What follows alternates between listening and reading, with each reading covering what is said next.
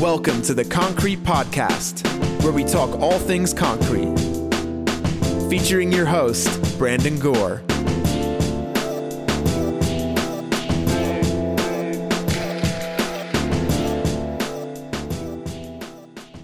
Well, we meet again. We usually do. Like we usually do. So, welcome to the Concrete Podcast. I'm your host, Brandon Gore, joined always by my co-host, John Schuler. How's it going, John? Doing well. Good morning. Good morning. So, we're going to chat with Joe Bates at SC Fab here in a few. But before we get to that, what do you want to talk about? Well, we've touched a little bit on the UHPC concretes. One thing I would like to touch on a little bit more, I might even take more than one intro along the line, I don't know. But, I would say on a daily basis, I at least get 1 to 2 conversations with people regarding, or let's say a lack of understanding about what materials they're using, the relationship between those materials. Ultimately, I guess what takes whatever version of concrete, plasticizer, sealer they're using, and a true understanding about how the puzzle pieces fit one way or another. People, I think, too often still look at all of these things as independent pieces rather than seeing the full picture. And that leads people down, a path of problems they didn't foresee because they still looking at it as individuals. And Does that make sense? By doing that, they're using products that aren't friendly with each other. So they're using incorrect plasticizers or incorrect sealers or incorrect release agents, that kind of thing. Right. No, exactly. And I think that the hard part with so many people either getting into this or even if they've been into it for years is getting a grasp on, let's say, you're an artisan or whatever a person wants to call themselves. And you may have an expectation out of what you want to present to your clients. Again, whatever that expectation is. But understanding how to meet that expectation, that's where I've seen so many people, including us, right? In the beginnings, even us, understanding or lack of understanding that, hey, I choose this mixed design. Like Brandon, I know you didn't do it as much, but don't you remember where, years ago, all of us, it seemed like what we thought was our biggest problem was our concrete. You know what I mean? Yeah. That generalized term, the concrete. And so all of us were right. What sands are you using? What cements? What are your ratios? And we thought the uber secret out there was someone must be using a certain concrete. Now, that's certainly true to a degree. Hence, ultra high performance concrete, like the mixes we're using now versus, a post-hole bag sackcrete, certainly have two different ends of the spectrum when it comes to an expectation out of your concrete. But we didn't really see where, hey, I was using Adva versus this, or, some other off-brand or a plasticizer, and, or like you said, or a release agent. We didn't understand that the pinholes we were seeing was coming from the release agent when we were still trying to focus on the concrete. And then ultimately how all of this comes together from cure techniques, concrete, et cetera, has a massive impact on sealer choice. Right? And the durability of that final product that we're going to take into a person's home, and hence get paid for and take responsibility for the next, at least through the warranty we give. So yeah, I guess that's something, it's a huge subject, but it's a huge subject. It's way too big for us to cover all of it in this. But let's pick one part of that. What do you want to cover today? Well, have we touched on curing? I think we've touched on curing a little bit, right? Well, we can touch on curing, but I want to talk more about what you're talking about products playing well together and how guys try to go their own way and then get bad results, right? Right. Yeah. So if we had to talk about that today, which I think we'll talk to Joe a little bit about later, would be plasticizer, because I know he had an issue using a plasticizer that's not recommended to use with Maker Mix, and he had bad results. And I've had the same thing. So do you want to talk about how plasticizer affects mix, especially our UHPC? Yeah, that's a great one. So in this case, when we get into UHPCs, ultra high performance concretes, comparatively speaking, are higher in fines content, meaning, fine particle for packing ability, to create both a very strong, but also a very dense concrete, so, little relationships a person might see would be richness in color, higher strengths, impact resistance, et cetera, et cetera. To work with that kind of concrete, you also need a plasticizer. Hey, John. That can handle those fine materials. Yeah. Hey, homie, stop walking around. I can tell you're walking around. You're cutting in and out. Okay. Got it.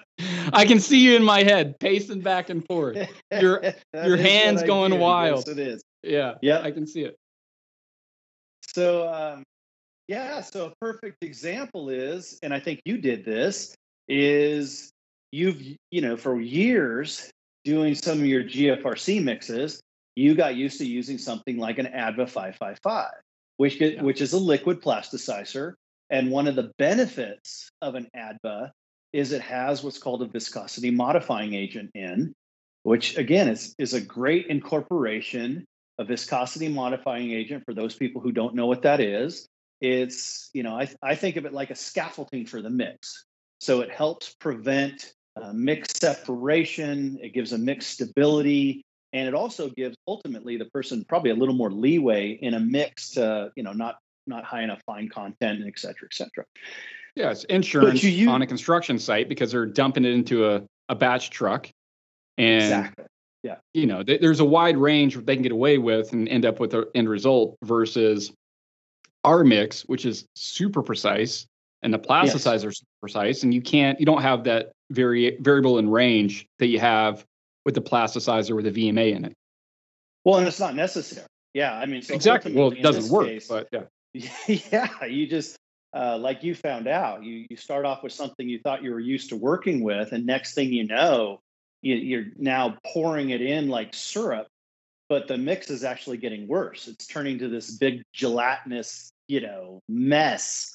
And that, again, that's just realizing that there is, done correctly, which I think Kodiak has definitely done correctly. There's a symbiotic relationship that goes between those materials, specifically in this case, plasticizer. So TBP sets itself apart. It certainly can be used in other mixes, right?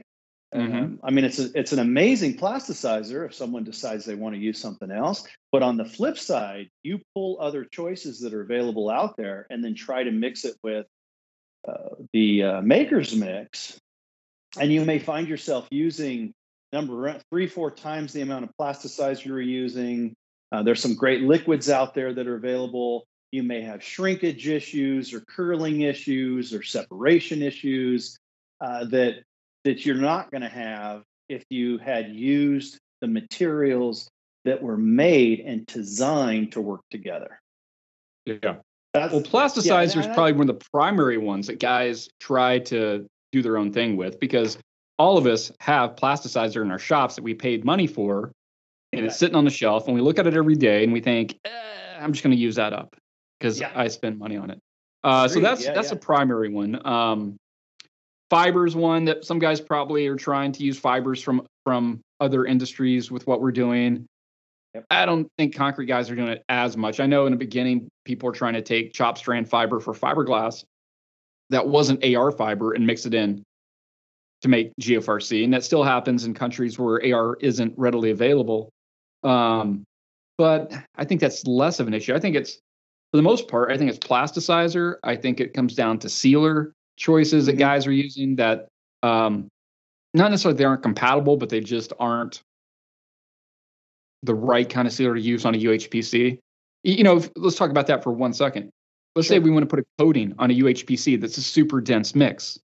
Well, then you have to do a super heavy profile to get it to bond because it needs a mechanical bond to that substrate. Where had we used a really crappy Quikrete 5000 that was really porous like lava, well, that topical would bond to it much easier because we're going on a really bad substrate, so it sticks to it. Correct. Whereas topicals are meant for mechanical bonding. Yes. Exactly. So our mix, maker mix, is not. You can do a topical on it, but it's not optimal to do a topical because it's such a dense mix. It doesn't have as much grip to it. It doesn't want to bite into it. That's absolutely true. And then the other part of that equation is it's not meant for a topical because it's not necessary. I mean, now you're talking about a mix who has its own, because of its density and et cetera, it has a wealth of its own resistances that makes the use of a topical, like, I don't know why you would use a topical with makers, quite frankly. I don't. Why would somebody use a topical? In general? Yeah. Why does somebody use a topical? What's the reason?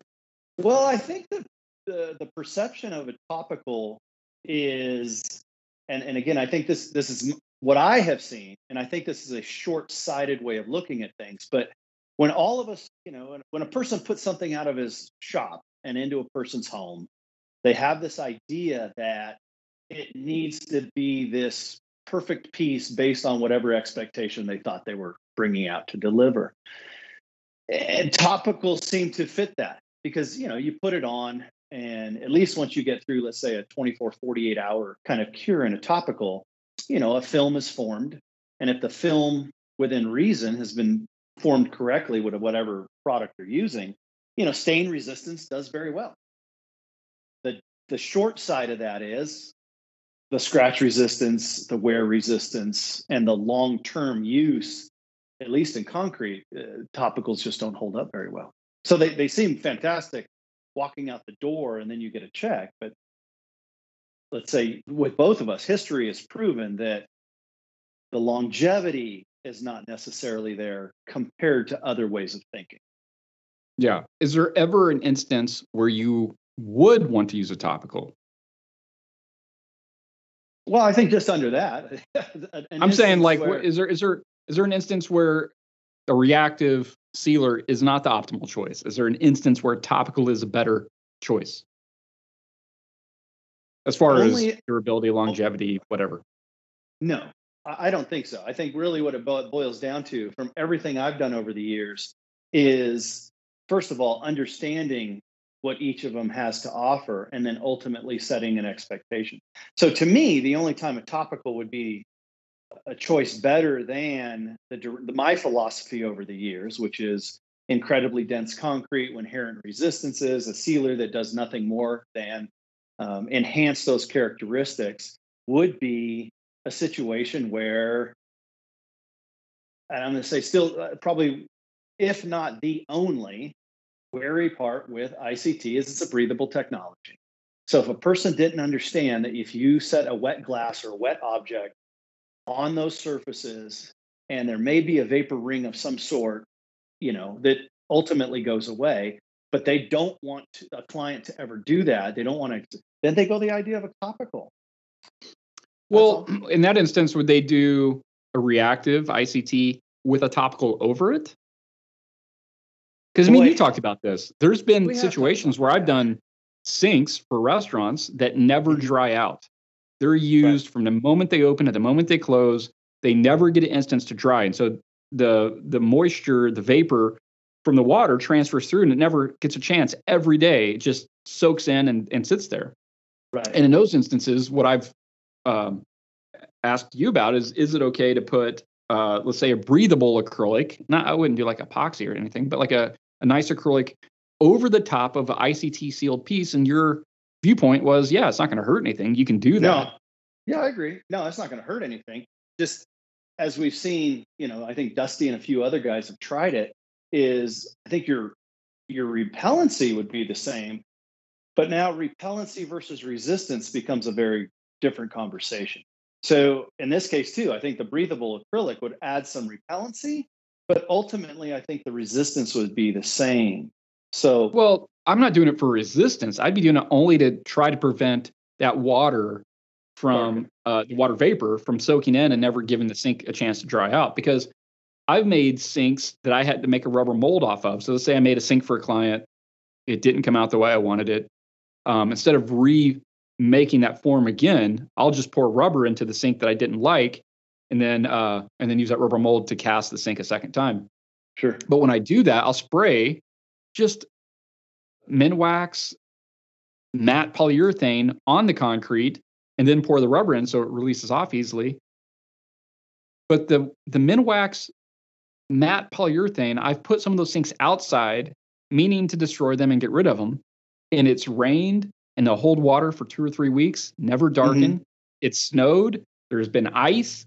For months they sit out there, and I go out there and look at them, and they still look good. Now, I wouldn't rely on that as my primary sealing surface, you're thinking more like a sacrificial. Yeah.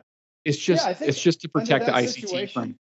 Yeah. I mean, if it was done young enough, meaning like, during the sealing steps or just after the sealing steps, then, I think the reactive value of ICT would lock onto that urethane and use it like a sacrificial. Just understanding at some point, now in this case, you're talking about things that, weren't being abraded. They were sitting outside. They certainly held up to weather, but they weren't being used. So, as that urethane begins to be worn through, then sure, that's given ICT its reactive time to do what it wants to do with the concrete. And under that circumstance, I don't see a problem with that. Yeah. Now, all that being said, sorry, go ahead. I was going to say, I wouldn't do it for any other reason than bathroom sinks in high traffic areas. That's been my only experience with ICT that I wouldn't say is a downside of it, but in areas that just never dry, right. It's, it's a sealer that breathes and moisture goes through it. So I think it would be good, but I wouldn't do it on a surface that gets abrasion like a countertop or tabletop. I think only sinks where you're washing your hands, soap and water, that's it. I think it'd be okay. And it could be reapplied. Just think about a can of matte polyurethane is after a couple years, you go back in there. Yeah, give it a good clean, a good scrub with a Scotch-Brite, another light coat, boom, boom, boom, done. The ICT below it is still good. And then you renewed the acrylic on top, and there you go. Sure. And all that being said, 1,000% agree with you. What I would add as a caveat to that is these things we're discussing, they probably bear more importance, if you will, with older versions of ICT or other versions that some distributors have. In my opinion, from what I'm seeing and feedback I'm getting, is the new CT chemistries have taken probably 90-95% of this phenomenon away. And the prime step has been a game changer for a lot of guys. Yeah, absolutely. And this is something I always do. So the project I just got done completing, and I test. I mean, anybody who came even to my house or to my lab would would probably just giggle when you see how many samples are sitting around, constantly being sealed and tested and sealed, et cetera, et cetera. But, I guess my typical application methods is, run through the prime, a single application of sealer. I cover things up like I normally would.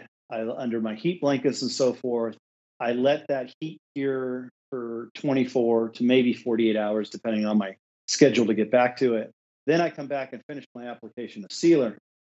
And I did that to a cast in place project. The following morning, I'm like, well, let's see what this is doing. So I put wet glasses on this, set a timer for an hour, came back, picked up those glasses, and no, if I was going to call it a ring, it was so faint that you have to know what you're looking for before you even consider it a ring. Now, again, my stuff's always going to be breathable, always. That is something about the strength, in my opinion, of this technology. So it will not delaminate. You're not going to scrape it off. I mean, these are some of the strengths of it. But that being said, the ability to see a super faint ring instead of a a strong dark thing that sets you off. That's the benefit of the newer technologies through the CT chemistries that have come about in the last year. What does CT stand for? Countertop. Countertop. Yeah, if you've known me for years, and one thing I will say, I am amazing at coming up with names, right? Amazing. I thought it was like Cuddles and Tickles or something like that. No. So CT, a way of just separating, because I have a distributor out there that has a certain version of the formulas. And so I wanted to separate what I'm doing, what I'm offering through Kodiak, and et cetera, so that, because as you and I both know, ICT is an acronym that's used very generally for any of the sealers that are out there. In fact, like you just hit me the other day, isn't there another company out there called ICT? There's 2 other companies called ICT in addition to yours. Yeah, crazy, right? Yeah. So in the concrete sealer industry. I mean, it's not even ICT and they do something else. They do concrete sealer and they're called ICT. Right. It's insane. Crazy. I had no idea. So it's just a way of separating what I'm doing without having to always explain, so that people who know John Schuler and ICT as a general, understand that what Kodiak and myself is bringing to the table as we move forward is a very different chemistry, different than other things that are still being offered. Yeah. Well, that's a good point. I'm amazingly happy with. So. Yeah, I'm psyched on the new ICT. Like I said, PS1, some guys had good success with PS1. I wasn't one of them. Mm-hmm. And when I started using PS1, that's when I came out with Quantum, which was a different technology, which was more in line with the older technologies of ICT. Mm-hmm. And it worked better for me. But we had because of COVID, we had a material supplier issue and couldn't continue making Quantum. But when you came to the last Pinnacle Concrete Camp and you brought the new CT with the new Prime and you demonstrated it, it was insane. It was so far better than any other version of ICT that's ever existed, with how fast it reacted and how well it reacted. That I'm psyched on it. So, and so is everybody else. I mean, the feedback has been amazing. So I'm very happy with it. Very happy with it. Well, if you're happy, I'm happy. Well, I'm happy that I'm happy. We're all just happy little concrete people. The other person that's super happy is Amy, my wife, because she lives with me. Oh yeah, dude. I mean, she lives with me, so she sees me go through it. I mean, anybody, I realize, no one else is living with me. So perception of what a person may or may not be doing in a tiny little business with mine, which is me, right? I mean, I don't. When I say I go to the lab, it's literally me in lab. With my formulas, it's me who has to come up with any kind of new ideas and then get a hold of a raw materials manufacturer and talk with their chemists and see if this can be done. And I mean, it's always me. I don't have some lab full of geniuses to fall back on. So that being said, her living with me, she sees me go through the roller coaster of an idea that didn't work, or, like I said, the samples that sit around on our countertops or on our table, and that I'm constantly bringing home so that I'm not running back and forth to the lab, 40 times a day, so when she sees me, because I'm having flashbacks to, what was that guy's name? Murray Clark. Yeah. You'd call down, his wife would pick up and say, Murray's in the factory right now, packaging pigment. The factory was a tin shed in his backyard, right? That was the factory. Your lab, which is beautiful, but it's a log cabin in the woods, way off in the woods. It's a log cabin. Yes. So, the cabin. You go to the cabin. Right. Yeah. Yeah, that's the cabin. Because every time you say the lab, I'm just having Murray Clark flashbacks. Well, it is. It's 800 square feet, and right, you see it's beautiful the mixers, and it is, and it's in a great setting. But no, that's what I use as my lab. I have visions of beakers and boilers and lab coats and all that kind of stuff. Yeah, no. Just me with blenders, and as you saw, those shelves full of materials and stuff. But yeah, so she's happy. She's happy because then I calm down, start sleeping again, and which allows her to sleep. So, and when you say sleeping again, you mean sleeping 3 or 4 hours versus 1 or 2, or pretty much, yeah. I'm not much of a sleeper, never have been. Yeah, but yeah. So no, man, I it's for anybody who's been part of this game with you and I. You and I, two guys that, quite frankly, have continued to, as you use the word, disrupt this industry, our little niche industry, which some people love us and some people hate us because of it. This is a very exciting time, in my opinion. Yeah, I mean, the new materials that we're bringing to the table, which is undeniably continuing to see it set people's projects apart with higher qualities, et cetera, et cetera. The new chemistries that are coming out. It's an exciting time. Yeah. Well, the products are allowing people to do things that were unachievable with mixed technologies from even a couple of years ago. In the sealer technology, in symbionts with this maker's mix, allows people to have the confidence to put it into a high demand project, universities, restaurants, what have you, and feel really confident that it's going to perform at a super high level and exceed the client's expectations. But yeah, the product line is insane. I've been doing this. I'm in my 19th year of business. I think you're about the same. Mm-hmm. And it's just incredible. Like, what's happened in the last 20 years, last 2 decades, in relation to concrete in general over the last 2,000 years is incredible, Yeah. But then you take what's happened in the last year, even in relation to the last 20 years, and it's incredible. Just huge, massive gains in a very short time span. Yeah, I think it's awesome. Well, it is. And I think you'll agree a big part of those advances is because, and I don't want to put us, like a big feather in our hat, but the reality is it's because we're involved with it. And what I mean by that is we got to, as you just said, 19 years of history of working in our shops, storing materials, buying products, to start looking around going, okay, what are all the things that from a business point of view has been a total pain in our ass, right? Hey, I got one. How about this?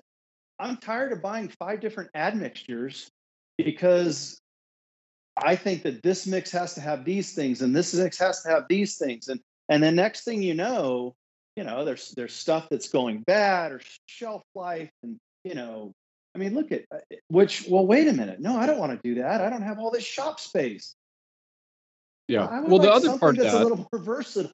Yeah. I mean, me and you are going on today. We got something in us. Like, we're 28 minutes right now. But that being said, something else that I think that me and you were doing a little bit differently is in years past, companies felt the need to label very specifically products, ECC, GFRC, clay mix, sprayable mix, carvable mix, whatever, right?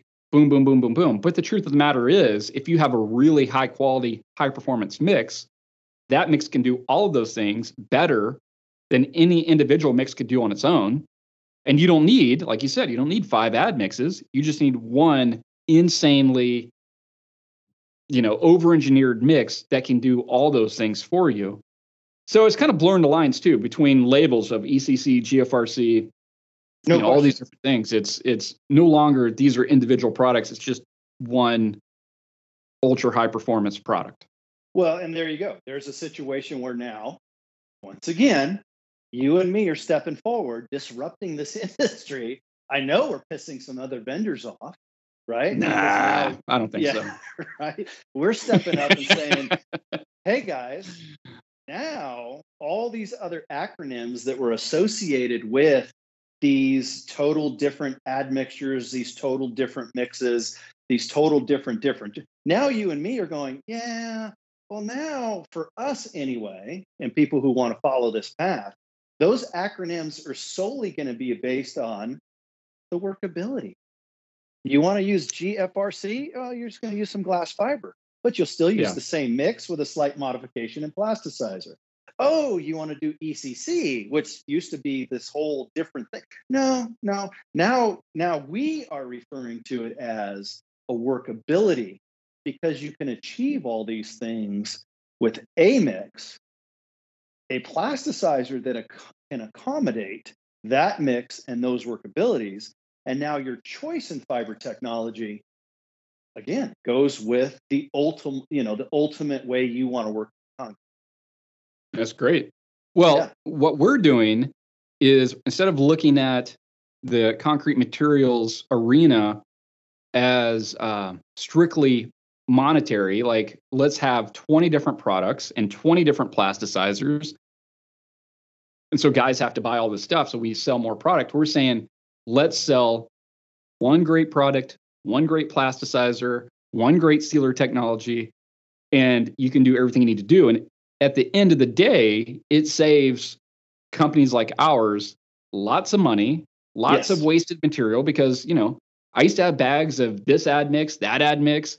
I probably still have 40 different bottles of different plasticizers up on my shelf that I'll never use, but you needed this one for that one, you needed this one for that one. So what we're trying to do is, instead of looking at it from how can we extract the maximum amount of money out of these guys, we're looking at how do we want to be treated? What product would we want to use? Because we do use it. Yes. So what does that look like? And it looks like one great mix, one great plasticizer, one great sealer, do everything you ever need to do for the rest of your life, and it's the absolute best out there. Right. And where does that come from? Well, as you said, a necessity coming from guys that have worked in their shop, and I'm tired of having all this stuff. It comes from a place of empathy is not the right word, but empathy of thinking of what's it like to be somebody else. And we don't have to think what it's like to be somebody else, because we do this. So we're treating the industry, we're treating other companies how we want to be treated, how we have not been treated for all these years, because all these years we've been looked at as ATMs that just spit money out. We weren't treated as, artisan craftsmen that are trying to run a business. And, I guess all this time, these companies didn't do right by us and didn't treat us from a matter of respect. And so that's what we're trying to do. And that comes down to the product offerings. It comes down to customer interaction, customer support.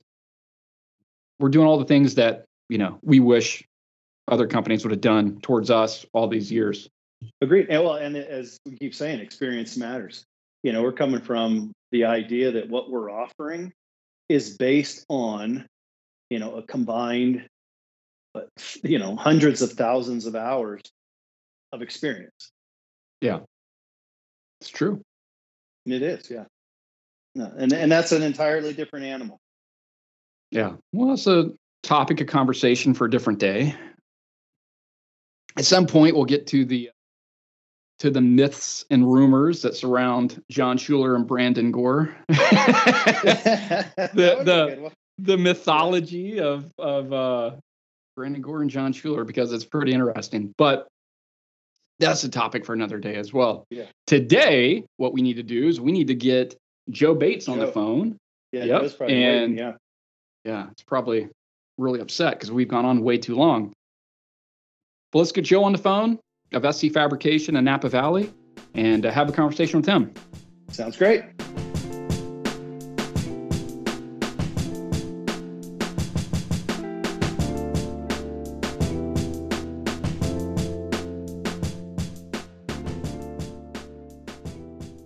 Oh, Malibu was beautiful. Had moderate success with the install. It's one of those crazy jobs.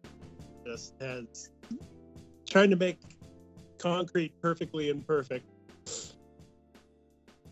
So we're making some fixes and going back down again next week. God. Right on. They're good people, good clients, so it's fine.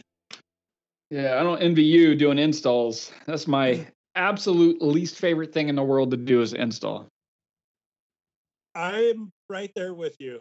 But, over the years, we've kind of gotten good at it, unfortunately. And I can't find somebody that does it better. So there you go. I know, but you never charge enough to make it worth it. That's what it comes down to. At least for me. Well, yeah, we've got a pretty good rep going with that. We've put a lot of effort into justifying our bill for being there and installing our own work. So yeah, for me it was a mix of lost opportunity for that day amount of work that I spent there, but number two is the assumed liability of being on site and hitting a 24-foot tall glazed wall, or there's so many things that go sideways that would fall back on you just for being the good guy doing installation. And I had a couple things happen. I mean, nothing catastrophic, but you'd gouge drywall and the GC would lose his mind. And you're like, bro, I mean, this thing weighs 800 pounds. We're struggling to get it in this space with an 1/8-inch clearance on the side. Relax. It can be fixed. But it was, it was just never worth it. At the end of the day, I always look back and I wish I would have just delivered it to the curb or had them pick it up or created it and let them deal with it, Yeah, I always wish that. And we've gotten some great jobs where we have done that lately. There's a recent one down in Palm Springs where we just put it on a truck and away it went. I mean, that was a wonderful feeling. Yeah. I know what you mean, but we've been really lucky. I've got some great clients and some really good contractors that get it. And, they're there to help and make sure we get in there and get our stuff done. And there's plenty of room and people aren't in your way and et cetera. Yeah. Et cetera. Yeah. So, Did I ever tell you about when I got called a concrete diva on an installation? I can't Imagine anyone saying that about you. Yeah. So it was Tempe Public Library. We had met. It was this huge entry desk. It had, vertical wall and then a countertop, all integral. I don't know, each section was 12 feet by, 42 inches tall with a 15-inch return or whatever. And big desk, huge desk. And we met with the architect, we met with the builder, we met with the client. And at that meeting, I said, hey, we don't do installation. And the builder, the owner of the company, is like, what do you mean you don't do installation? I'm like, hey, brother, does Pella Windows come install the windows for you? Right. Does I don't know, Kohler come install your toilets? No, they're material fabricators, product fabricators, and that's what I am. I create a product, but I don't do installation. I will, out of a courtesy, do curbside delivery, so I'll bring it from my studio over here on a trailer so you guys don't have to deal with that, but it's just curbside. So you need to have people here to unload it. I'm not going to unload it. And so he agreed to that. He's like, okay, cool, that's fine. And then we got closer to doing actual delivery, and it was going to fall on a holiday. They were super adamant, had to get in on this day. It was Memorial Day. It had to be in because the following day it was all these other trades are going to be there. And I said, hey, listen, it's a holiday. I just want to make sure you guys are going to have people there. And this was the site superintendent. He's like, yeah. No, we'll have people there. And I'm like, all right, because we're not taking it off the trailer. What do you mean you're not taking it off the trailer? I'm like, dude, I went over this with your boss. Curbside delivery. You need to have people take it off. I'm just telling you. What time do you need me there? Noon. We'll be there at noon. Have your guys there. So it was me and two of my helpers, and we pull up. Not a car in the parking lot. Completely empty. The whole place. Go up to the door. It's locked. All the lights are off. Nobody's there. Because it's Memorial Day. So I call the super and I'm like, hey, dude, it's, 12:01. We're here. Nobody else is here. He's like, I'll be right down. It's 30 minutes later, he comes pulling in, unlocks the door. He's like, all right, well, it goes right there. And I'm like, okay, that's cool. Where are your guys? He's like, what do you mean? I'm like, well, there's the trailer and there's the pieces. And we'd already unstrapped them. We'd been waiting for 30 minutes. And I was like, there's the pieces, but you guys have to unload them. What do you mean we got to unload them? I'm like, dude, we talked about this. I'm telling you right now, I'm not taking those off the trailer. So either you get guys down here or I'm going to load it back up. And we're going to leave. And he starts going on and on. I've never in my life, I've been doing this 20 years. I was like, you know what, dude, don't even worry about it. I tell my guys, I'm like, hey, just go ahead and strap it up. We're going to leave. And I tell him, hey, when you get your stuff sorted out here, you call me, we'll come back. All right. But I'm leaving. And so we start loading up, and he calls his boss, the owner. And he's like, this guy's leaving, blah, blah, blah. So he puts me on the phone with that guy. And this is the owner of the company I met with. I said, hey, man, I explained this to you. We don't do delivery. And I was very clear. And I actually explained this to your site super like 2 weeks ago. But nobody's here. He's like, please don't leave. I'll get guys down there. Just please stay. I promise you, I'll get guys down there to take it off. So we wait like another hour. And like all these like temp labor guys show up, right? And so this whole time, this site super is just mad dogging me, just like mumbling under his breath and like staring at me and pacing around. And I'm just being, calm. And so anyways, these guys show up and the site super's like, so how many guys going to take to lift this off this trailer? I was like, I don't know. You're a tough guy. I think you can get it by yourself. And he's like, fuck you. You're a fucking concrete diva. I'm like, yes, I am. Yes. And I almost, dude, I swear to you, I almost changed the name of my company to Concrete Diva because I loved it so much. But yeah, man, it's a thankless job doing installations. And for whatever reason, we're like one of those rare industries where we get just kind of like copped into doing it where nobody else does, but we do because we feel obligated. We feel like we have to. Yeah, I mean, for me, sometimes it's a little bit of a connection to the beast too, and honestly, we've done it in situations where we've had other people install it, and it always ends up in a fiasco where I end up having to come out there and deal with something anyway. So it's just kind of like I give up on this. It's never going to happen this way, and I'll just do it, and cost you a lot of money, but I will take care of it. Well, and that's how I see it too. I mean, a lot of things we've installed, I think part of it was, it's like taking your kid to the first day of school. You know what I mean? There's an ownership to it. And as opposed to, let's just say other surface companies, right? They throw their whatever slab on a CNC machine, they cut it up. It is what it is. They've only had their hands on it for whatever few minutes. They don't care who they turn it over to. Where part of it's psychological. We've taken this typically from the point of conversation, raw material, forming, finishing, sealing, you know what I mean? And it's like, that's your final moments to like see this piece go bye-bye. Anyway, that's what I've seen. Yeah. And inevitably, it's like, oh, we chipped the corner. Can you come fix it? Or, I'm just going, oh God. All right. Well, this wouldn't, I'm having to waste time on this anyway. So why not get paid for it? Get the goddamn thing in there, and if I chip the corner, I'm happy to deal with my own problem rather than somebody else screw up. So that's always what kind of just made me feel better about doing it myself. Yeah, I get it. I mean, I see both sides of it. At the very, very end, I had a couple installs go completely sideways.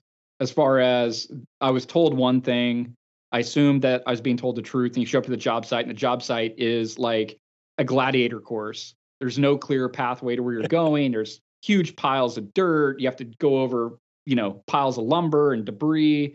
There's live electrical cables sticking out that if you touch them will shock you. It's like one thing after another. And cabinets weren't set to the correct height, and you're modifying pieces in the field to get them to fit. And all these things.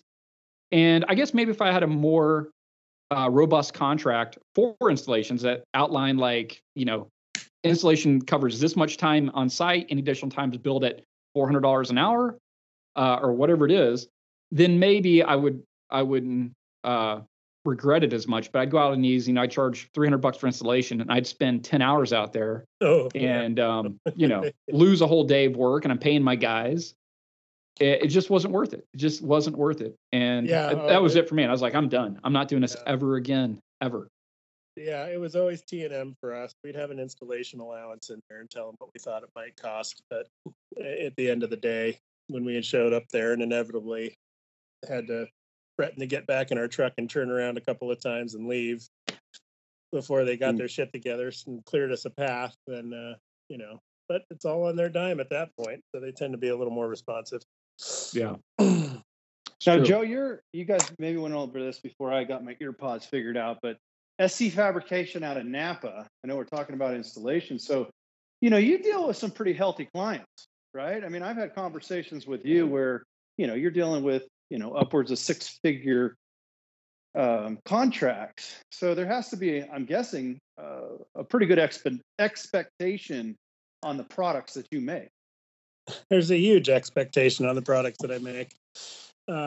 Yeah, we got to get it right. And I think we've got a pretty good reputation of it over the last 14, I guess it's been closer to 16 years now. And it's not easy. I mean, we're a job shop. I don't really consider myself a designer or really an artist. I'm here to help create, I feel really comfortable in a zone of figuring out how to do incredibly complicated projects and getting them in. And that's what we built our reputation on, and it's done pretty well for us and just starting to really kick in, and I feel like kind of hit our stride on that. And yeah, these projects are insanely complex, and I guess I'm the only one crazy enough at the table at the meeting to say, sure, I can do that. Sure. Stop and try to figure it out, So there's an element of that, and we've got a good reputation, and they know I generally deliver on it. So excellent. Yeah, and knowing you over the years, I mean, we've bounced around materials and things, so that was part of my question coming up is, especially as you continue to grow. I was just down there a minute ago seeing some of the cool projects you're on. In your opinion, how do the materials that you're using now from materials you've used in the past, how does that fit in to keep, escalating you in the quality of your work? Are you trying to work Maker's Mix into this? No, of course. Billy Mays over there. Hey, everybody, let me tell you about Maker's Mix. Come to the side. He's got his blue shirt on and his hands going and the cocaine under his nose. Sham wow. We all deal in white powders at the end of the day. That's right. John's huffed more than any of us. True. I don't think I can do that stuff anymore. Before we get on to Maker Mix, because Maker Mix is an important topic of conversation, but before we get on that, I'm interested in you and these big clients and these big budgets. Have you gotten to a point, and how, if you have you gotten to a point where you're profitable on every project, or the big projects you take on that at the end of the day you lost money on them? It tends to be a blend of both. I'm not going to lie. I'm not at the point financially in my life where I'm, where I really want to be. We're still working to get there. We've gotten good enough at a lot of these jobs, and we can bid them correctly to the point where we can ask for the price we need. It has a nice pad in there that allows us to screw up a little bit along the way and not totally lose our ass on it.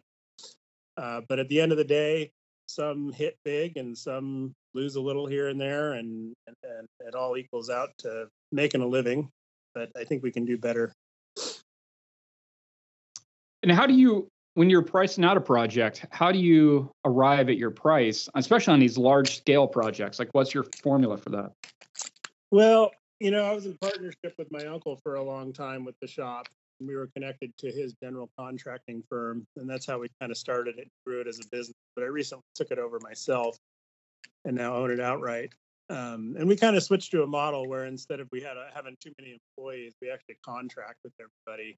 So I brought on a ace mold builder, Andre, who's just been amazing for us over the years. I rehired him and on a contract basis. So we all sit down, we look at a project, we figure out what our part and piece of it's going to be, and start making spreadsheets. That's what it comes down to. There's really no magic formula that gets us through all this, because every project's so unique. And did these huge plinths and planters down in Palm Springs, and then turned around and did a bunch of fireplace surrounds and countertops for a huge job down in Malibu, and then we're about to move on to a massive board form cladding job down in Beverly Hills. And, it's always something new, which is part of the challenge that I think we all kind of get off on. But at the same time, it's not easy to figure them out and figure out how to make money at them. Yeah. I read a really great book, and it's actually a really good audio book called Profit First for Contractors by Sean Van Dyke. And I would highly recommend it if you haven't read it or listened to it. It's a really informative way for guys like us that operate in this type of industry to look at our business from a profitability viewpoint and try to get to the point that we're profitable on every single project. Definitely worth the read and definitely worth the audiobook. But the reason I ask is because what's that? I said, I'm writing it down now. Profit First for Contractors. The website is profitfirstcontractor.com. But a long time ago, I was approached by a hotel to bid, I want to say like 300 sinks, concrete sinks for a hotel. In my traditional way of pricing a project at square footage, it's say $250 a square foot plus the cost of the sink form, another $1,500. Just was going to be untenable for the client. There's no way they were going to go for that price at a multiple of 300.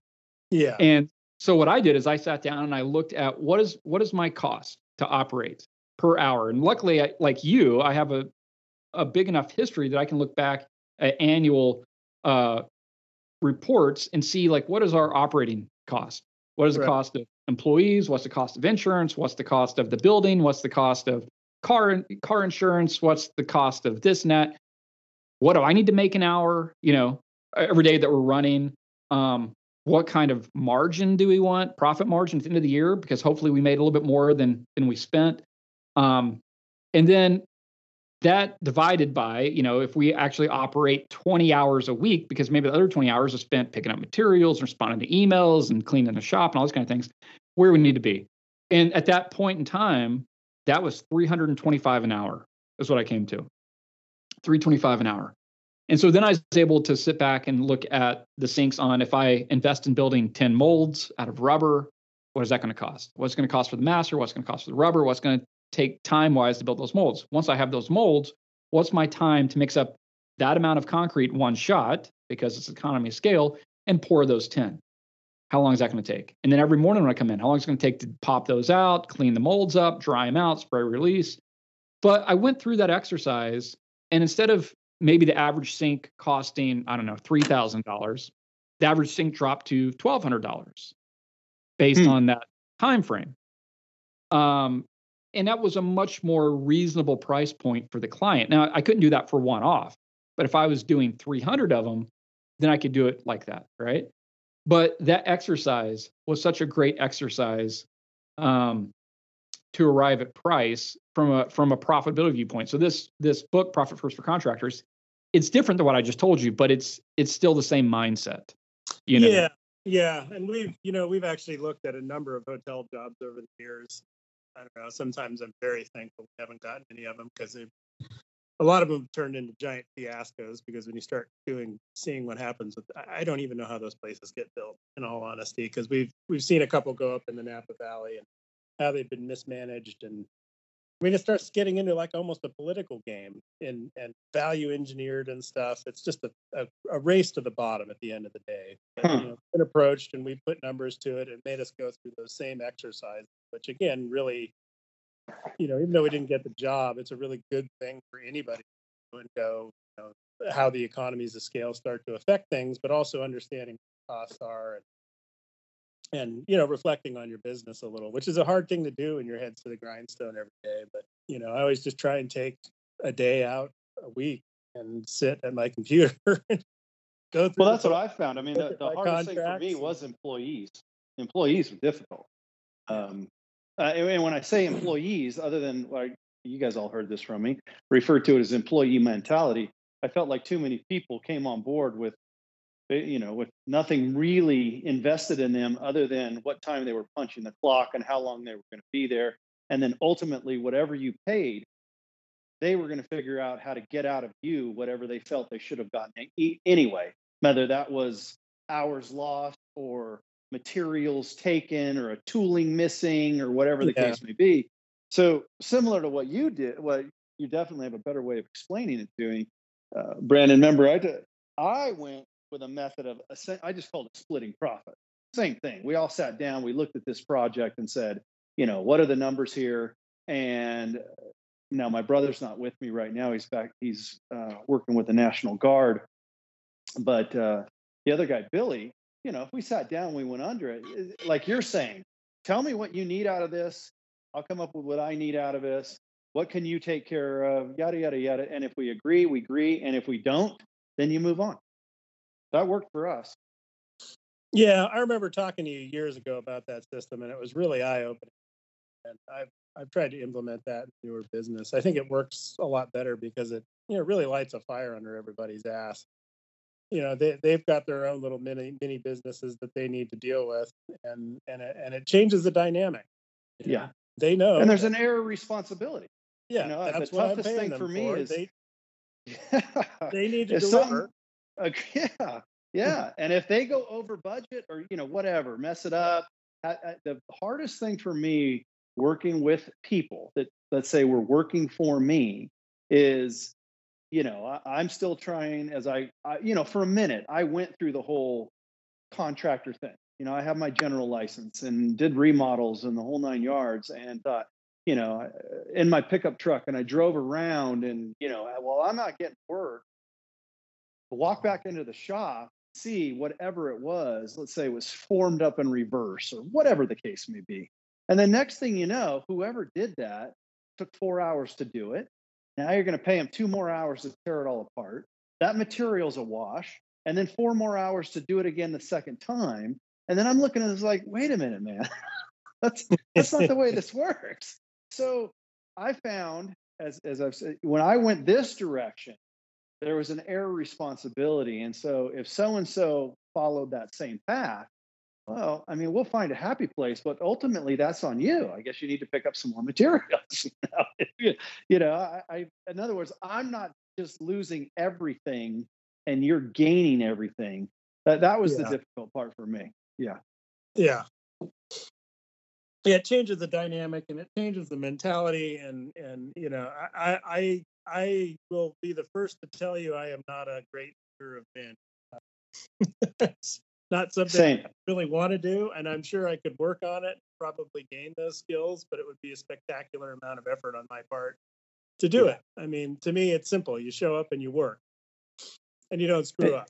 You do what you need to get done. Just get it done. Yeah. You should know what you're doing. Yeah. Apparently, no one else has that agenda, and it's just completely lost on me. Yeah. Well, I'm going to say, that's the thing I learned long ago. I think I'm good at a lot of things, but I am not a good boss. I'm a terrible boss because I don't, that's a skill set I don't have, is to come in and be your boss. I didn't wake up yesterday striving for one more mouth to feed. So if I always look at it as we're working together, what's going on, you get it done. Yeah. I don't want to come back. I don't want to remeasure after you. I don't want to look over your shoulder all day. I got things I need to get done. So, yeah, I'm just not, I'm not the guy. Yeah. Yeah. Employees is tough. In recent years, I've come to view it more as kind of my hostage takers in a way. They hold me hostage because even though I need help sometimes, once somebody is, working for me and it's like, hey, be here at 8 every day. Well, then I have to be here at 8 every day. And there's a lot of things I might need to do in the morning. I have little kids, whatever. Maybe I just want to watch Judge Judy for an hour before I start work. I don't know what it is, but now I got to be here at 8. I got to be here the whole time they're here. And my sense of freedom and kind of why I wanted to own my own business is now I'm stuck to this guy that I'm paying, $17 an hour, and he's holding me hostage. Yeah. And that's I know that's not a healthy way to look at it. That's a really good way to describe it because, yeah, I really feel like it's a damper. I'm never more happy than I am cruising away at something that's just solo. Me. Yeah. Dude, I put my earpods in and I put in a podcast or an audiobook, and I'm my happiest. My most unhappy is when I got to be here and I'm trying to work on what I'm working on, and somebody's like, "Hey, man, how do you do this? Hey, man, I got a problem over here. Hey, can you come take a look at this?" I'm like, fuck, like just leave me alone. Let me do what I'm doing. Yeah, it's tough. It's tough. And that's, I see these guys growing companies, and good for them. I'm happy for them. But when they have 10, 20, 30 employees, that just feels like an absolute nightmare to me, just based on how I perceive happiness and what I value to be, valuable to me is personal space and my own time and my own autonomy to do what I want to do when I want to do it. Yeah. That's the most valuable thing of all. Yeah. Yep. That's why I started a company. Well, you seem like you found a good balance there at some point. I'm always impressed. Bring people in to get something knocked out, and here and there, and then cut them loose. Cut them loose and get back to what you need to do. And then the panic sets in when another big project comes in. You're like, and start making calls, and everybody's like, oh, I got a new job at Red Lobster, and you're like, what? Well, what John was saying, the race to the bottom is a quick one. Sinks was something that, in 2004 is kind of what I started my company on, was sinks. And we did tons of sinks. Yeah. And then in the last, 4 or 5 years, there's several online retailers of sinks, not including Etsy. I mean, get on Etsy and it's just ridiculous, but just online. If you Google concrete sink, they're selling concrete sinks for $800 delivered. Oh, dude, it's insane. It's so crazy. But I don't know. I guess, I've made it a real point to really work with interior designers and people that take it out of the client's hands to pick it, because the client's going to be way more inclined to spend, $800 thinking versus 2,000. But a designer has a magical way of, circumventing that whole process. And designers, if they're savvy, they know that those are not going to be the same quality. But if they saw anything like that in the past, they know that's a warning sign, and they're going to stay away from it.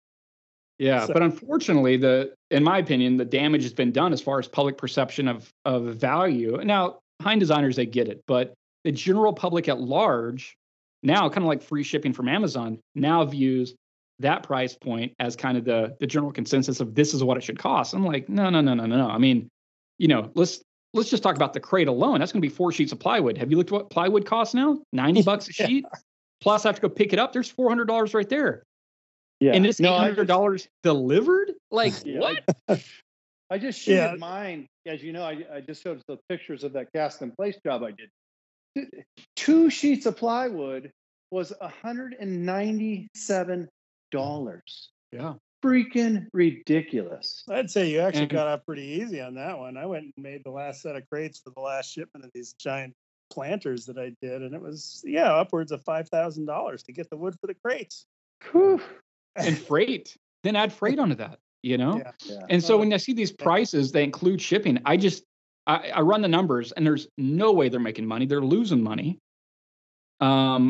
But, at some point they'll figure that out. At some point they're going to be like, oh, man, I'm going the wrong direction. We're staying super busy. Get there. Yeah, we got 100 sinks going into given time, but we're going the wrong way, Yeah, I don't understand why it takes so long for these people to figure out that's a rat. It really is just defeating themselves at that point. I don't quite get how these guys survive on Etsy and stuff for so long. Yeah, I think it's because they don't. I think what it is they have other jobs, and this is something they do for fun. Yeah, which is even worse. Yeah. Yeah. And but it hurts public perception. Whatever. I mean, I can't control other people, and they can charge what they want to charge. And maybe every niche industry deals with this, but the perception of this general word or general, view of concrete. Come on, man. Concrete can be everything from a guy using a wheelbarrow and post hole concrete that's, made by whomever, to something all the way on the end of the UHPC kind of concretes and anywhere in between. And then, of course, the whole, fiasco in sealing technologies and anyway, blah, blah, blah, blah, blah, blah. And I think that's a battle this little niche industry is always going to have, where people start to separate themselves based on the quality of their quote unquote concrete countertops or concrete sink, concrete in general, versus someone else who's using the same verbiage calling it concrete. I guess what I'm saying, I mean, look, I don't know, installed a faucet today, and everybody's pretty on board if you look at, say, a Price Pfister versus a Moen. You know what I mean? Just simply by the name and the perceived quality of the product. We still, in this little niche industry, after all these years, concrete can still be perceived as concrete. Yeah, because it is. It is.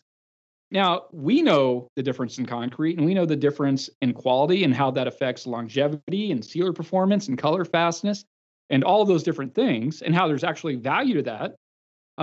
Just on the economy of timeline. Like if you put in a countertop and the sealer peels off and they put on some crappy topical color that wore off, and after 2 years they replace it, what was the value in going with the guy that was 30% your price versus you put in a countertop and it's there 15 years later and it still looks beautiful? So ultimately, you were the cheapest option available because you used the highest quality product. But the client, if they're, if they don't know the difference, then they don't see it that way. They see concrete as concrete. So yeah, it's definitely an educational part of the industry. And I think Joe was right to only work with kind of high-end designers and architects, people that get it, people that you can have that conversation with. They understand what it is. And there you go. Because a homeowner, unfortunately, A, they're a one-time sale, and B, I think it's a losing battle because they're just going to Google concrete sink and, oh, look at this guy, Okay, that's who you should go with. It is a losing battle. I get those phone calls a lot, and it's a pretty easy litmus test for me to go through now and just kind of go, well, I can run them through some questions, and they'll either talk themselves out of it immediately, or if they get through that conversation, are still like, no, I think this, I want to do it, and those are, generally, I've had some great homeowner clients over the years. I've never had any that really screwed me, but I've always had a really good conversation before we went down that road. And what is that litmus test? What do you? Yeah, what is that? What do you ask them? What is that conversation? Yeah. Well, I mean, I'm really frank about it. I just go, this is what we do. Here's some examples and samples of this. You're clearly drawn to it. Seek me out based on house or wherever you found Andy. You've come here and looked at this, and this is why my concrete costs what it does. And basically it comes down to, I'm giving you a product, use a totally different sealing technology. It's non-toxic. And most of all, what it is this is, I explained to them what a topical sealer is and what the pitfalls of it are and how it can come off years down the road. And I really just kind of clinch it with, I've been in business for 14 years. I'm still going to be here in 10 more years. And in 2 or 3 years, you're probably going to think, man, these counters could really use a refresh. You call me, I'm going to pick up the phone, and I'm going to happily come out to your house. I'm going to charge you a little bit of money to do it, but 2 hours later, your counters are going to look like new. You're going to be super stoked, and you move on. And I said, call the other guys, and if you do actually get a hold of them to come deal with it, they're going to come in and they're going to scrape this crap off and sand it for hours, and then they're going to tape off your whole kitchen and spray a horrible toxic 2-part urethane car paint on it. And you're going to have the same problem again in a few years. Yeah, but that's the sales pitch. That's the sales pitch. What's the litmus? What's the litmus test? What do you run them through to qualify them that they actually want your product? I'm trying to think of how I usually kind of go into the sales pitch really quick, and you're like John. At the end of it, I get an answer. They're like, well, this other guy's $500. Yeah. Okay, fine. It only takes a few minutes to run the sales pitch. You can generally, I don't know, a lot of it's just meeting them in person. I guess a lot of the litmus test is taking the time to, talk to them a little bit on the phone. You can generally get a feeling for what it's going to be. And if it seems worthwhile with the meeting, I always try to get them to come to my shop. I really don't do homeowner stuff that's not in my immediate area. And I typically don't get those calls. So if they're in Napa or the Napa area, one of the best litmus tests is to say, well, you know what, you come by the shop and see what I have to offer. I'm right here in Napa, and you can see some of the pieces. And if they take the time to do that, I can always get them with the sales pitch by the end of that meeting. Yeah. So the litmus test is really trying to get them to come and see what you do in person. And if they take the time to do that, they're serious about it, and you can clinch it with a sales pitch, even if the other guy's cheaper. It's kind of like buying a car or something. Like I got a new truck recently, and I went into 4 or 5 different dealerships and test drove a bunch of different trucks, but they're so goddamn good at those places. It was hard for me to get out of every one of them without buying a truck, even if it was something I didn't want. So I try to take a cue from that, and that person thing is really the key. We've transcended melamine. That's another big thing for us. Yeah? What are you using? God, I hate that stuff. I hate it too. Yeah. We use phenolic plywood, and even though it's at least on the face of it, quite a bit more expensive, we're at a point where we can buy unit quantities, and that helps bring the price down. And are you doing mainly upright cast with the phenolic ply? No, we'll do face down casting with the phenolic ply. the Riga form plywood out of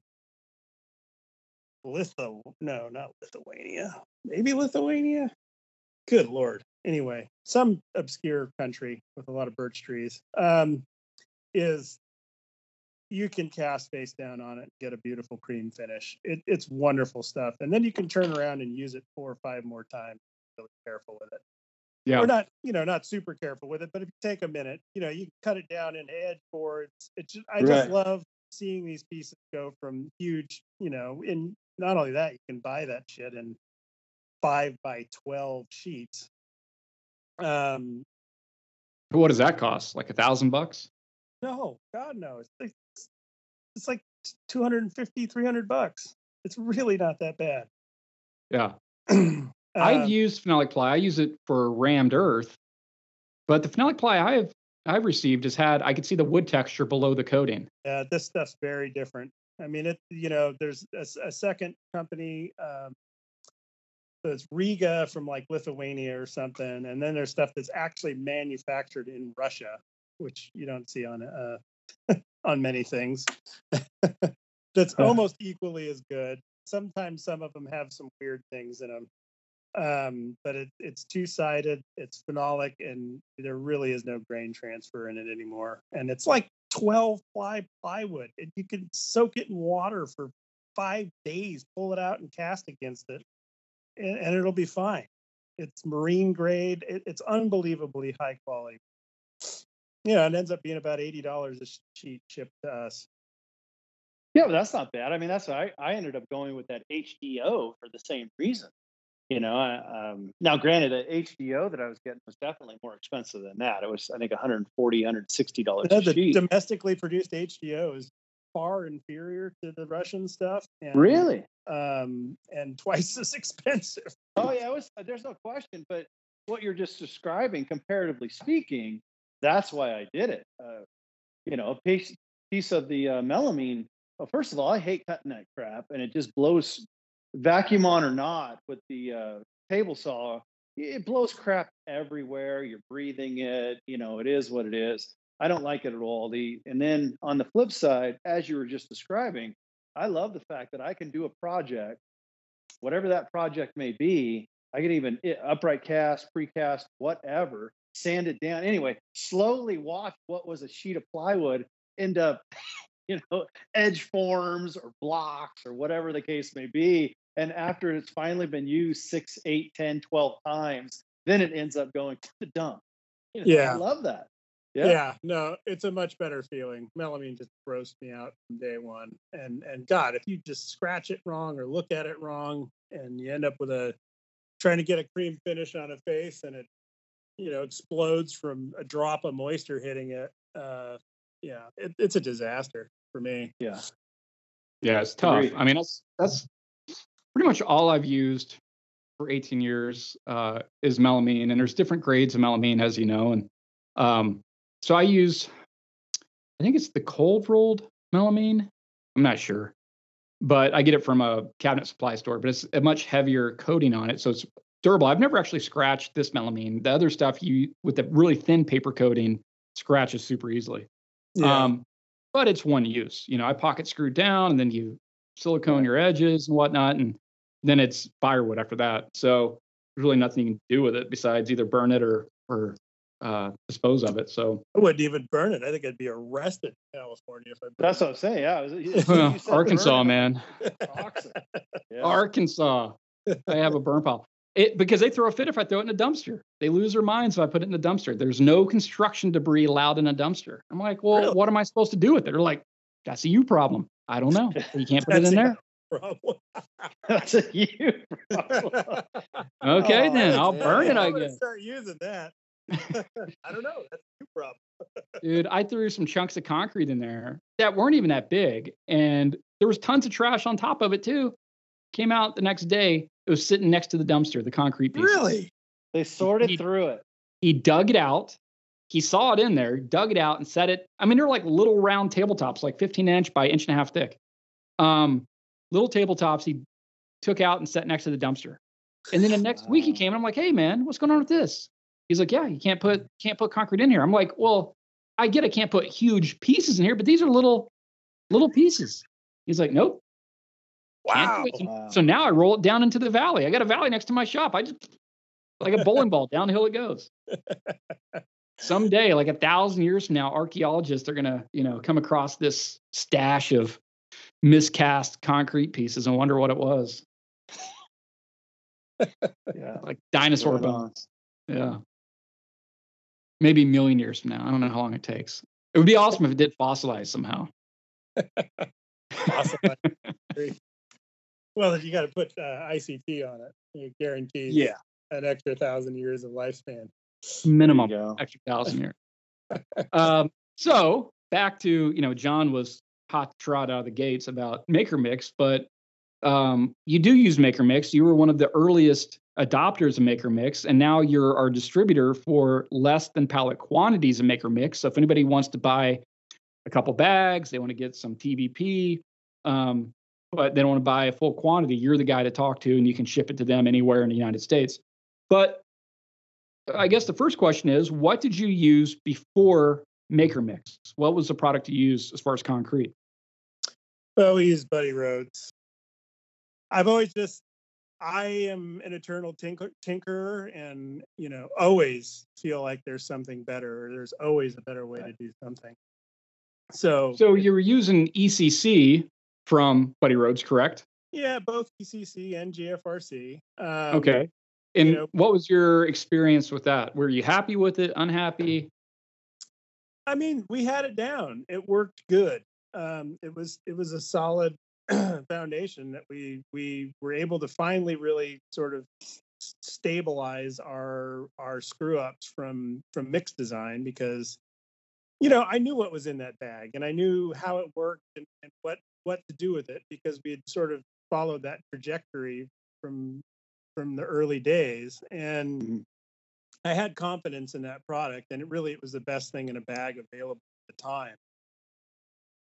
So Maker Mix is on the market. You're using ECC, but at what point you're like, I'm done with this, I'm switching to this?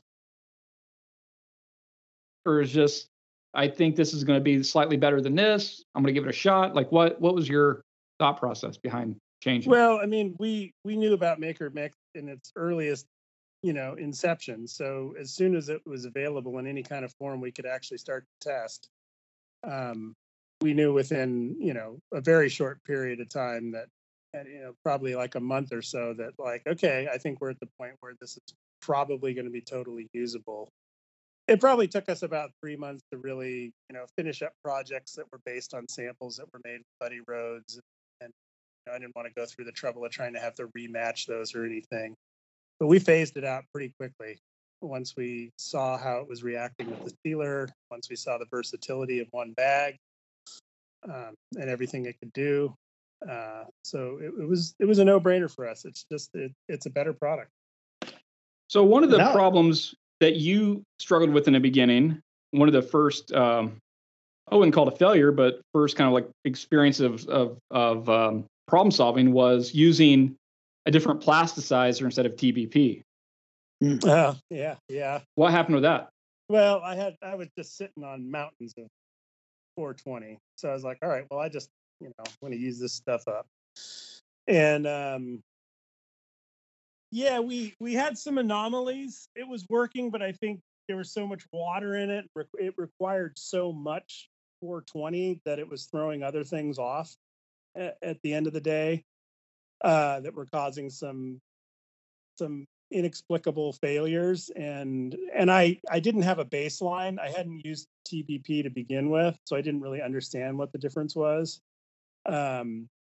So I finally got my hands on some, and I'm like, all right, let's do this right from the beginning, or let's start over. Let's do this right. And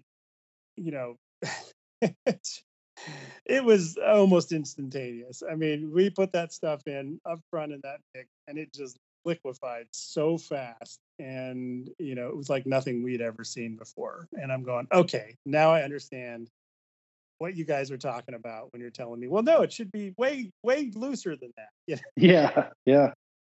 Just from a pure workability standpoint, you can't get this stuff with regular plasticizers. You just can't.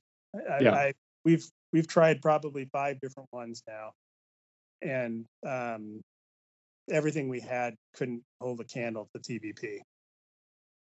Yeah, it makes a difference. It makes a difference when the materials are, by design to work together.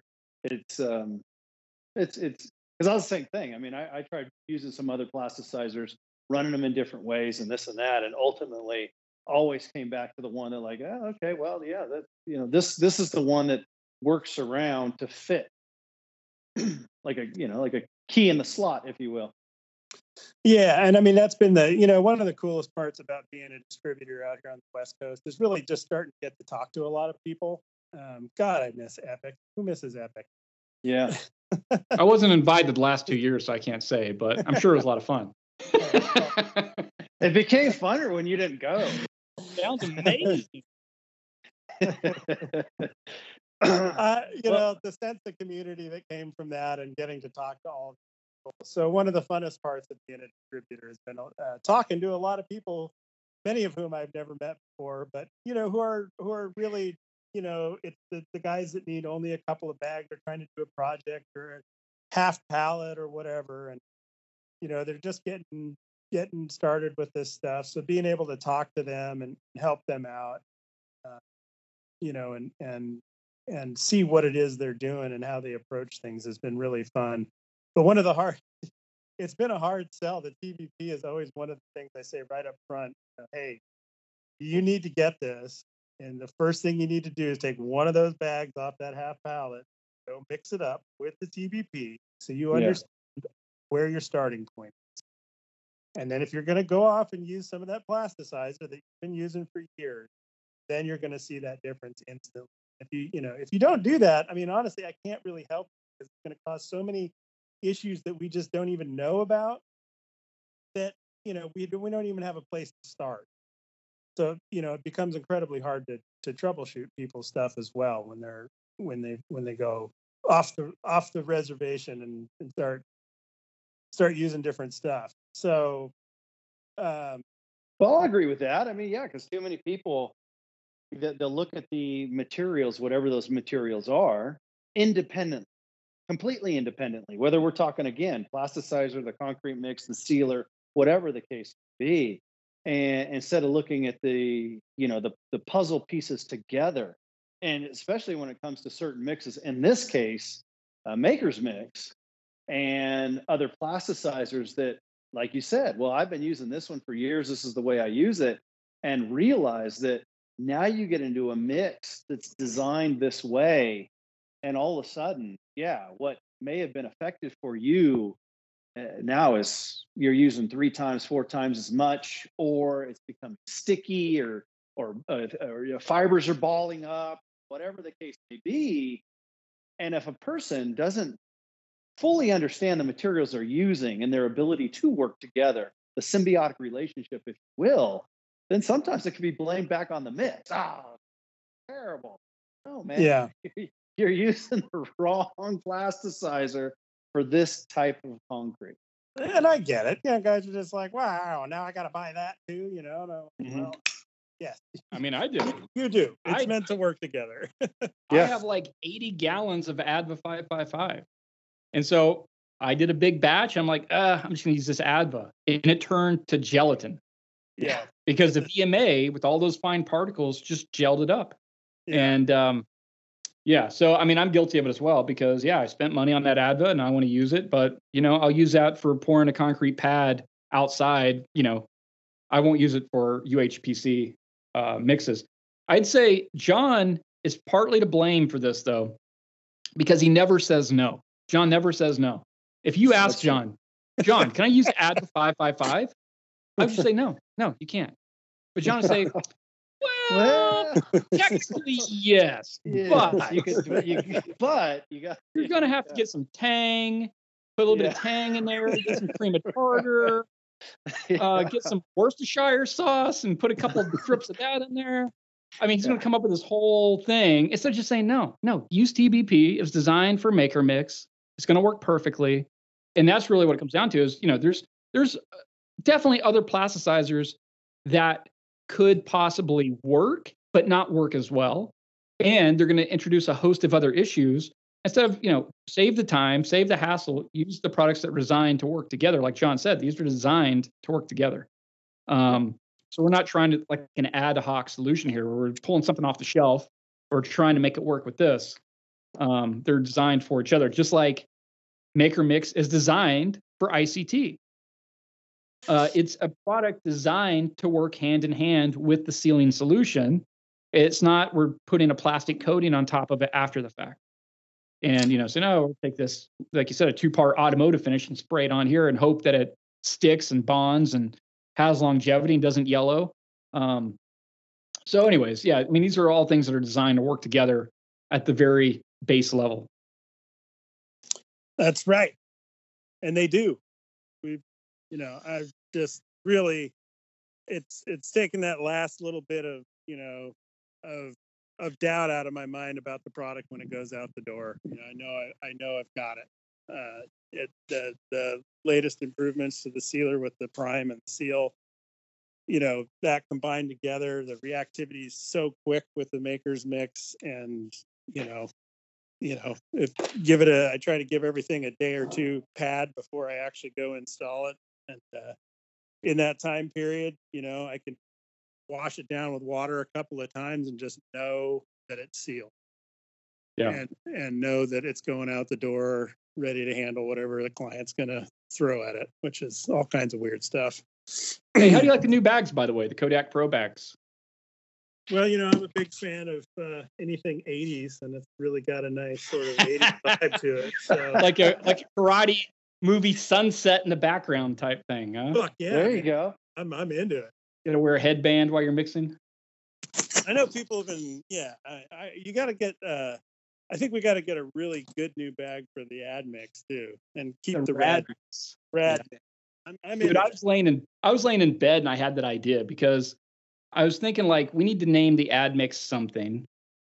And I'm just laying there and my wife is laying next to me. It's like 11 o'clock and I'm just like almost asleep and I wake up and I go, Rad Mix.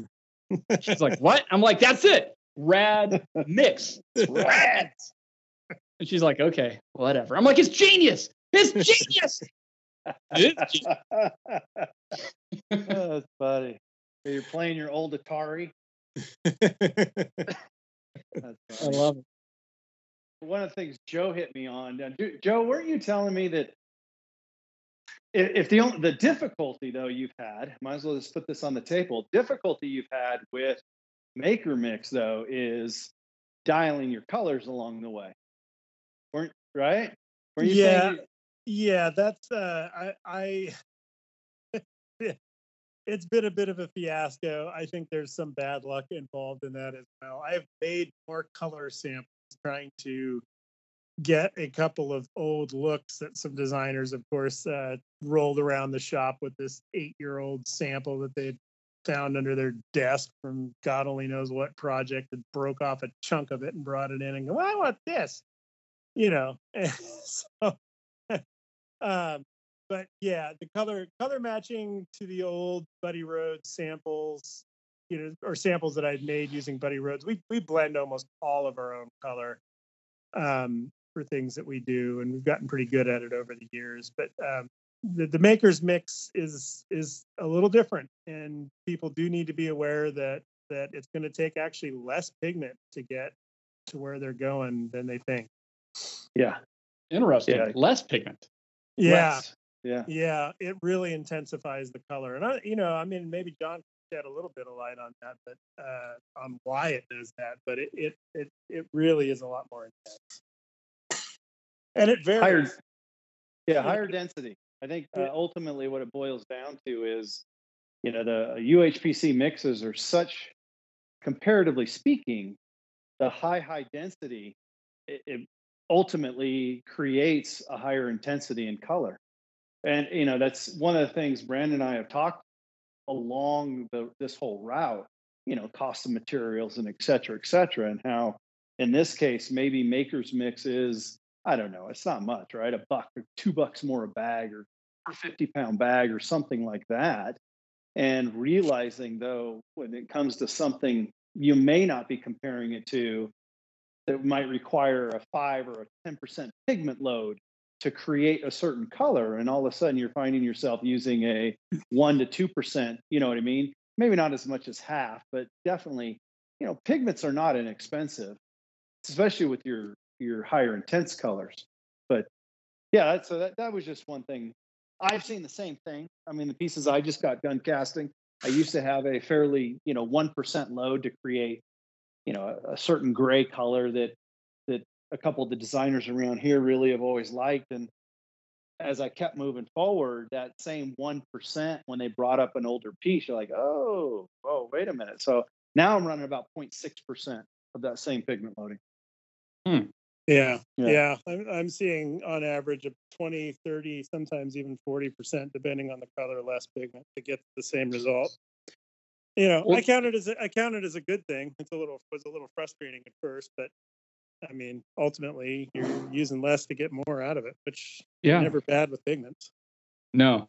Well, that brings that whole topic is an interesting topic that we haven't talked about yet on the podcast, and that is the economics of concrete and the price of bag mix and TBP and how that relates to your overall profitability. And the conversation that John and I have had numerous times privately is, we hear that from guys like, oh, I can get this for this price. But if they do the math at all, let's say that you're doing a kitchen that takes 10 bags, right? So let's say they're paying $35 a bag, so that's $350. And then they have another $30 on TBP, so $380. But that kitchen should be $6,000, $7,000 for that kitchen if you're charging appropriate prices for your work.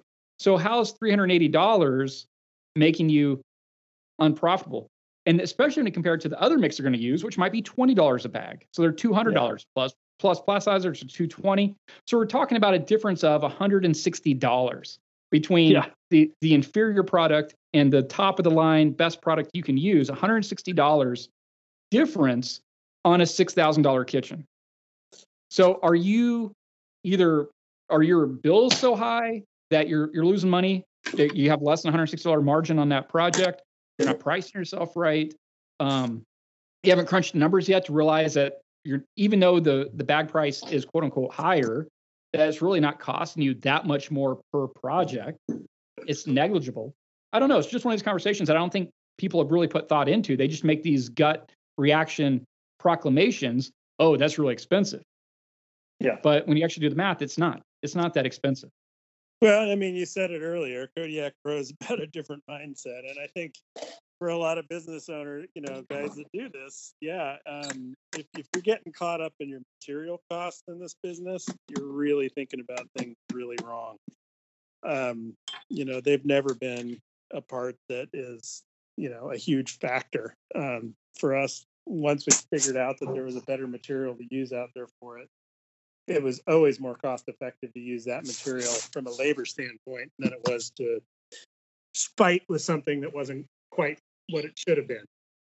Yeah. So there's no question that really it's not worth thinking. You want the best product you can possibly get to help accomplish your goal.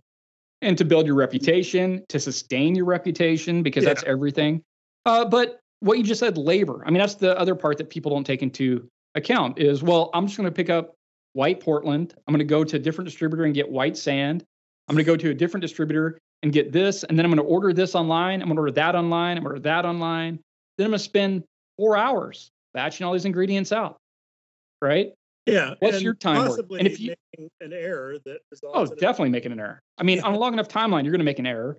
Yeah. But let's say you're like, hey, my time's too valuable to do that. I'm going to pay some kid $17 an hour to do that. Right? So I'm paying this kid $17 an hour. Well, he's doing all this crap for 6 hours. Right? So right there, I've already exceeded my cost difference between using a crappy product. That's a bag product, by the way. Crappy bag product and a top of the line bag product. But that kid you're paying $17 an hour, the chances of him messing up are dramatically increased because he doesn't have the same vested interest as you do. Right. He's just bopping along, 1.7 pounds of this, 2.4 pounds of that, whatever. I had a guy working here. He was high all the time. This guy was high all the time. Nicest guy in the world. Loved him. But he was high all the time. But we recast everything a minimum of 3 times. Minimum. Every project. And in my life, I never experienced this. I mean, you recast things occasionally, but it's occasional. It's maybe 1 out of every 20 projects. You don't like something about it. You're like, I'm just going to recast that. Well, we recast everything a minimum of 3 times. And after a few months of him working here, I finally said, dude, what do you think about us casting everything 3 times? He's like, yeah, man, I don't know how you're profitable doing that. I don't know how you run a business doing that. I'm like, I don't either. And I was like, at this point, I was like 16 years in business. I was like, I've been doing this for 16 years. For the last 15 years, this has never happened. So what do you think is different? What do you think is different? He's like, I don't know. And I'm like, you're different. You're the concrete cooler, bro. You're messing this whole thing up. I was like, I love you.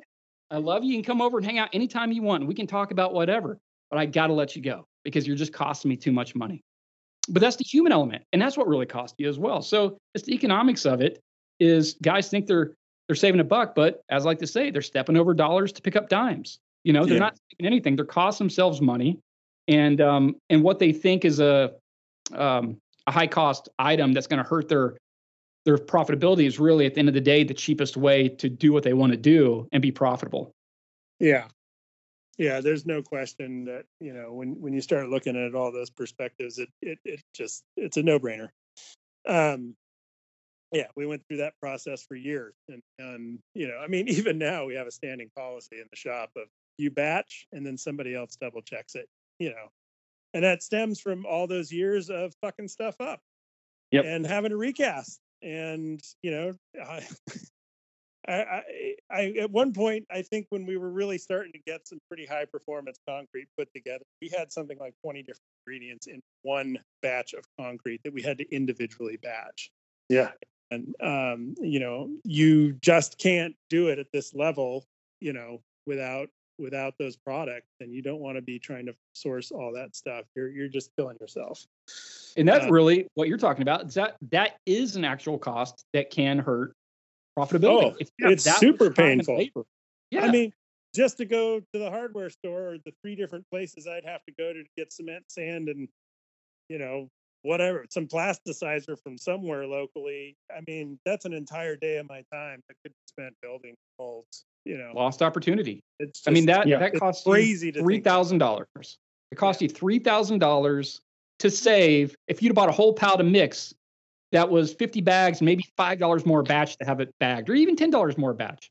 So that's $500, but you just spent $3,000 to save $500.